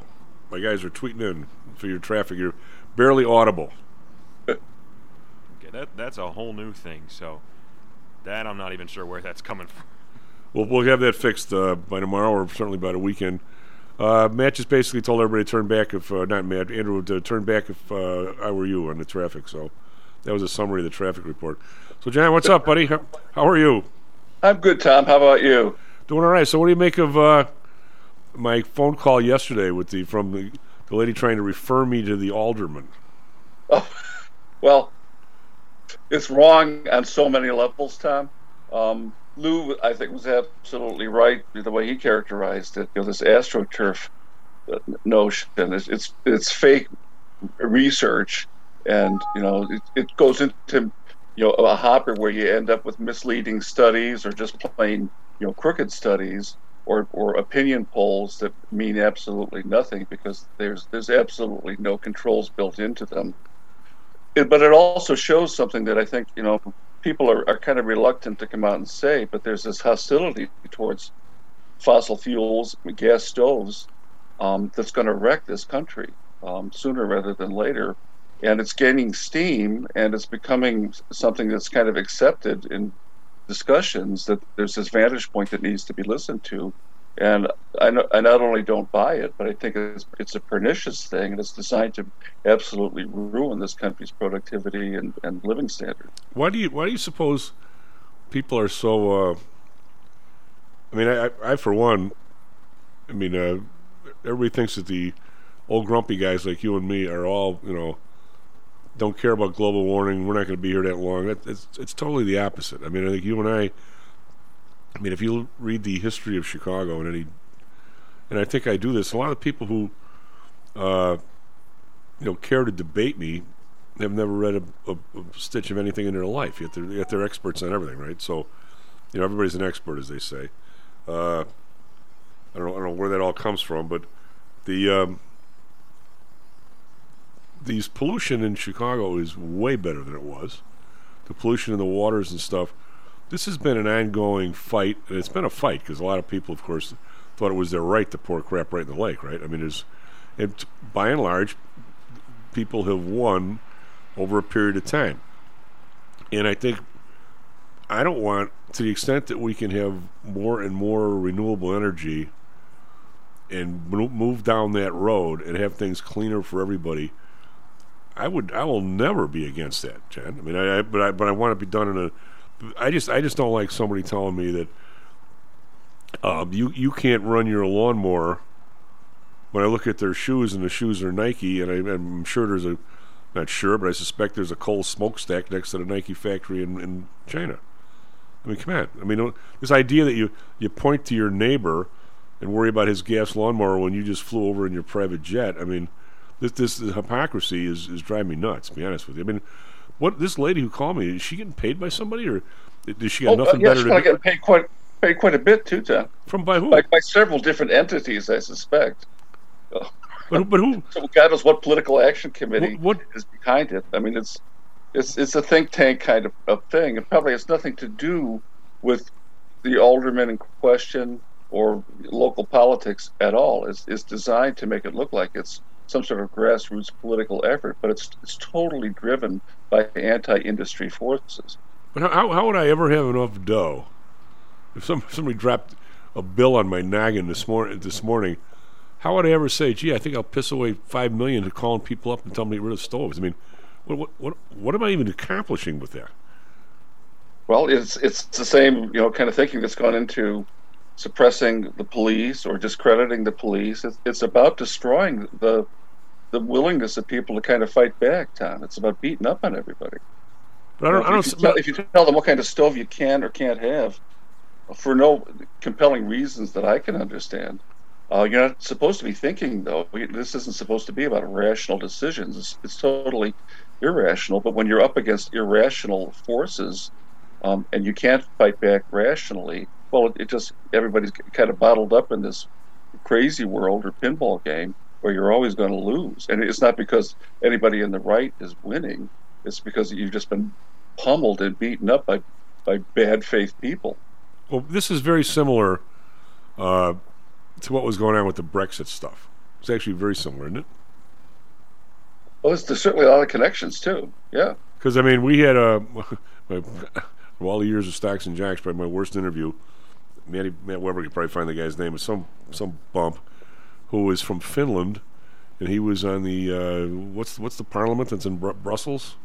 People the EU? Yeah, the EU Parliament. They actually think they run the place instead of the countries. So you essentially have a governing body there that is different from Germany or France or at the time Britain, which basically pissed a lot of people off. It would me. I mean, I wouldn't want any rule coming out of Brussels for me. I mean, that I can't elect, I can't do anything. I guess maybe you can. You do. I don't know if you elect them anyway, but no. I mean, that's the thing that really infuriates people. There's no, representation going on here. It's all just diktats going out. And they honestly believe that their job is to tell people like what to do in all walks of day in life. And it's so different than your and my generation's view. I mean, you always weren't supposed to bug your neighbor, but to tell everybody what to do day and night. I mean, it was the day. Didn't the week the Brexit was voted on, didn't Lou say way back in the day that there was like 15 different or 5 different regulations came out on how you're supposed to make your tea? Yeah. I mean, let alone what you can call tea. Yeah. If it's got this label on it, what it has to consist of before you can sell. I mean, it's beyond nightmarish. We think we've got it bad in this country. I'm glad I live here and not in Europe. Well, when Chris Manns used to come on, who knows, he might get Chris back again one of these days, but I just ran into him, and he's doing well after COVID. He looks good.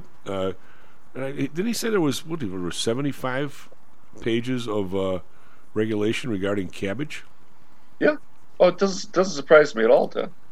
But I mean, this whole idea, I really don't wake up every morning with the idea that I need to tell you what to do. Is that just a generational thing or what? I figure John's perfectly capable of dealing with it himself. I knew the guy for 4 years. I saw him in a dorm. I didn't need me to tell him to brush his teeth or whatever. He managed to do it all himself. I don't get it. Why do people have to keep telling people what to do all the time? Well, it's more about building distrust than trust, Tom. I mean, if you trust people to make a decision that's right for them personally or for their households, and they can buy this product or they can buy another product, and they don't particularly care what the component percentage of commodity X or Y is, and all it's doing is driving up the price of these things anyway by paying attention to a lot of this stuff. Once you stop trusting people to make those decisions, and you got a government agency that's telling you, here's what your choices are and like it or lump it, we've lost a tremendous amount of freedom and choice, and we're paying more and more for fewer and fewer choices. Well, I just was listening to some of the testimony yesterday, and I can't. First of all, you get the Republicans. All they do is bitch and moan about how much money the Democrats are spending, when they basically had just as big a deficit increase. Let's call this one fairly. Bush doubled the deficit in his years. Obama doubled them in his. Trump, he only had 4 years, but he damn near doubled it. And now this guy's doing the same thing. So I mean, this is not it's all about giving money to your pals that we don't have, or your pals, the people you think are going to vote for you. And somewhere along the line, but you listen to every Republican, all he did was bitch about the Democrats spending too much, and what's the Fed going to do about that? Then every black person is, what are you going to do about this constant inequality, how we're not making enough money, we don't have this service, that service. I mean, and what are you going to do about that? The answer is nothing. Then you'll have somebody pile on there talk about what are you going to do about global warming. Well, how the hell does the Fed chairman do anything about global warming if, in fact, he could do something about it anyway? Why don't people understand that we've essentially offloaded our pollution to other places, and they're buying all the crap? Nobody wants to look in the mirror or what, John? I mean, it's not a thing that's going to win friends if you haven't pointed out, but certainly it's, both sides are guilty of it. I don't subscribe to cable. I don't watch Fox News, but I did catch a replay of a portion of Tucker Carlson's broadcast of Tuesday night, where he's been releasing the stuff from the January 6th video that Lou talked about today that we never saw before.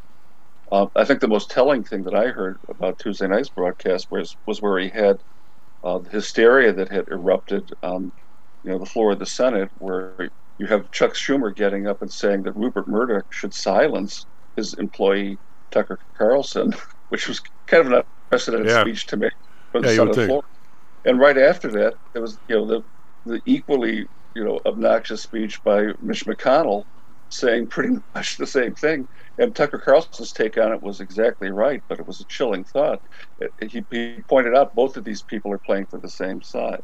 And there is only one side in Washington, and it's all in cahoots with the regulatory agencies that really have no party affiliations or, philosophical differences.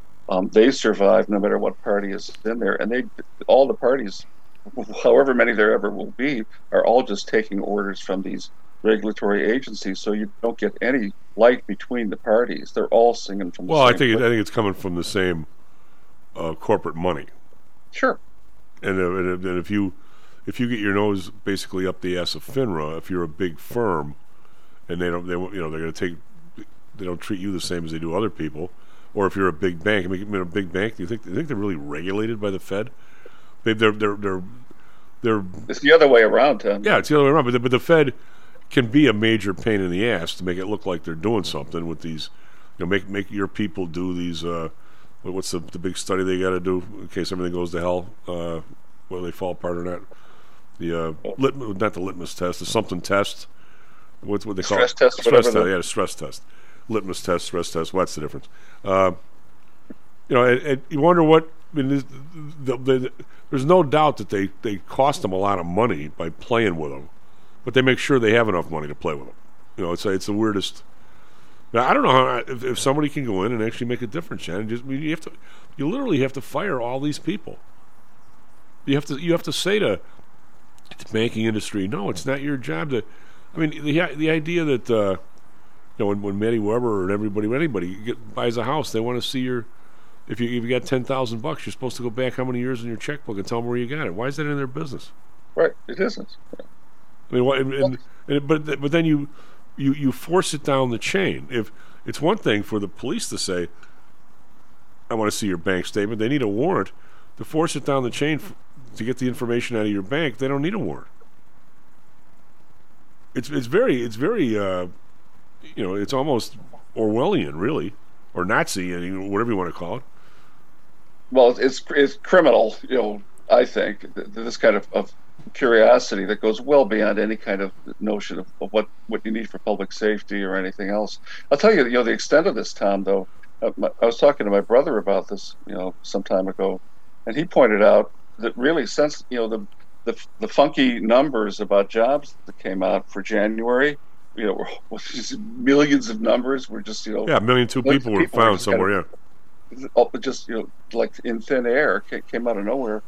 Really, since those numbers came out, you haven't seen the stock market build any kind of energy at all. It is just it wasn't until Tuesday. It was really making some progress like the 10 days before that, and all of a sudden Tuesday, he kind of pulled the wool out or the rug out from it with that statement that we're going higher further. We were down a bunch. We were down 2% on Tuesday. Yeah, well, but I do think that the market hates uncertainty, and what would make the market more uncertain than fake numbers? And once you've got fake numbers coming out about numbers that you can't depend on, is what I guess maybe is the way I should characterize it, whether it's jobs or anything else, then you've got markets that are completely disconnected from reality. Well, we haven't been able to reality is. We haven't been able to believe a CPI number in 20 years. Yeah, but I mean, don't you think it's gotten worse, Tom?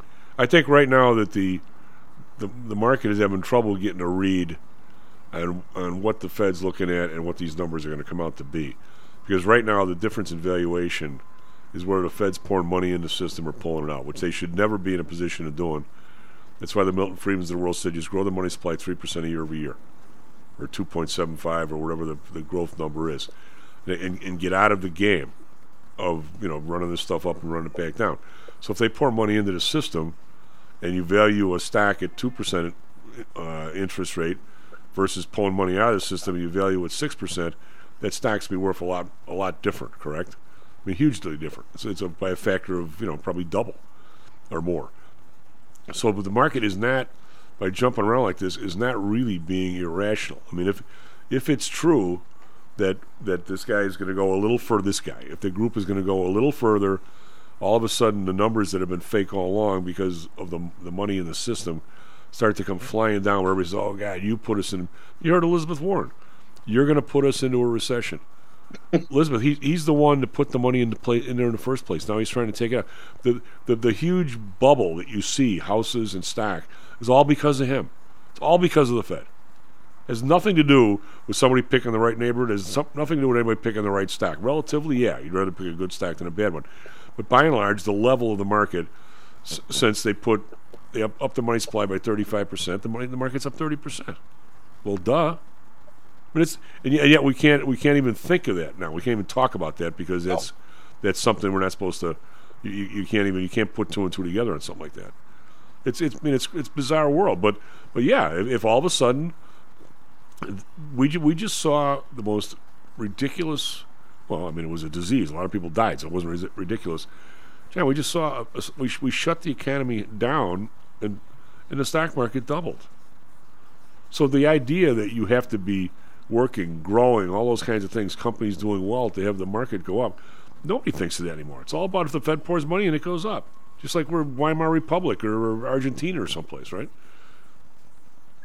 And what then does these things like labels like prosperity or growth really mean, Tom? I think you've got, pick a number, what percentage of the population that every single month you see even their inflation number up 0.6% and everybody in the wage number up 0.4%, every month like that is a recession for somebody, a lot of somebodies. But we don't do that. We're looking at the big numbers. I'm looking at the big picture. So much of the energy, it seems, is devoted to concealing from people just how little they participated in any prosperity.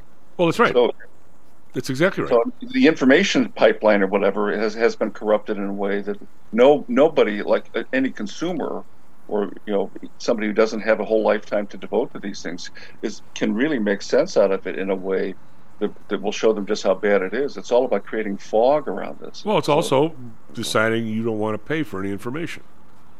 Which I'm going to do the same thing that somebody says, you're responsible for global warming because you drive a Suburban.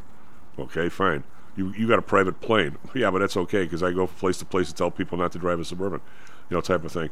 But the bottom line is, nobody. You can take a little bit out of people every step of the way. You don't think like you're taking out of them. John, I mean, the group now that is making the $50,000 a year as a family, 55. I don't know that they'll even remember that 25 years ago a family used to be able to buy a new car. Now they won't be able to. Well, and there's a whole culture that's trying to make people forget that quicker rather than later, because the more people resent this and see in the near rearview mirror how good things were not that long ago, the less willing they will be to accept a complete collapse of their prosperity. It's like the people who lived on the kibbutz, right? No, this is all you deserve. Rice every night. Okay, well, that's cool, I guess. Wait, somebody's getting bored. Rice, where's he? You know, I mean, it's... I don't understand who the leader is going to be to turn this around, Jan. I really don't. I mean, because somebody has to be able to get somewhere, get buffeted by the today's media, somehow come out on the end of it. I think whoever it is has to go back to basics and constantly come out with his own message, which I think Trump was incapable of doing, because all he did was hate people. But I think somebody like him, we almost are going to need. And I don't see how the hell the guy gets in there, or a lady. And I don't see how they can do any good once they're there. Two articles I read this week, one by Roger Kimball, and it was in the Epoch Times, and another one by Rod Dreher, who was with the American Conservative. And Rod Dreher, anything but a Trump supporter. But he had a very telling column, and he's leaving the American Conservative. This is one of his parting. He's going to the American Liberal? He's a dyed-in-the-wool conservative, and he's a total anti-Trumper. But in his parting column, he points out that he never really grasped, all during the Trump years, exactly what Trump signified to the people who supported him. All he's got to do is listen to the Michael Moore tape. But he goes on to say that it's because of what Biden has turned into, that when Trump says, "I am your retribution," as much as Dreher is horrified by that notion of retribution, he feels that's exactly what Biden has forced people on the other side into. That Biden has turned it into such a complete betrayal of any kind of what we would call liberal, moderate principles, and turned into a complete maniac on the left, that no wonder Trump is now being idolized again, and he's probably going to be the candidate again. You can blame Biden for that and his crazy people he's surrounded himself with. They're so far away from my kind of Democrat.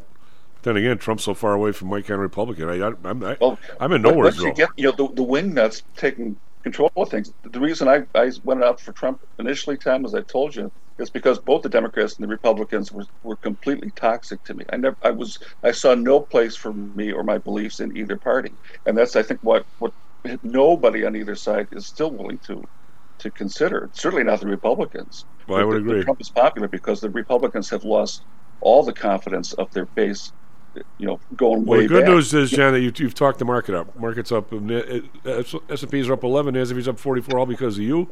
And we'll talk to you. I can rest easy now, Tom. We'll talk to you again on Monday. Have a nice weekend if I don't see you. We'll be back tomorrow. Back tomorrow, Stocks and Jocks. Stocks and Jocks is brought to you by PTI Securities and Futures. Go to PTIsecurities.com. PTI ProDirect. Trade for as low as a penny per share and $1 per option contract. Learn more at PTIProDirect.com.